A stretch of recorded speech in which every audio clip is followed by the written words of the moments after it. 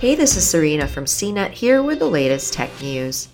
Online payments processor Stripe has stopped processing payments for President Donald Trump's campaign website in the wake of last week's deadly pro-Trump riot at the U.S. Capitol, the Wall Street Journal reported Sunday.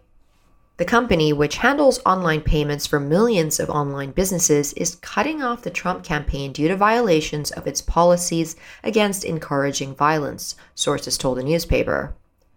Stripe's terms of service prohibit its services to be used by any high-risk business that engages in, encourages, promotes, or celebrates unlawful violence or physical harm to persons or property.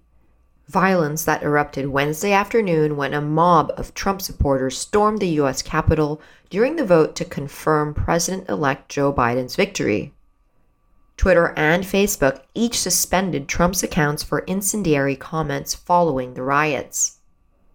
Trump released a video statement that night telling the rioters to go home, but referred to them as special people and told them, quote, "We love you." Stripe or the Trump campaign didn't immediately respond to a request for comment. For more of the latest tech news, visit cnet.com.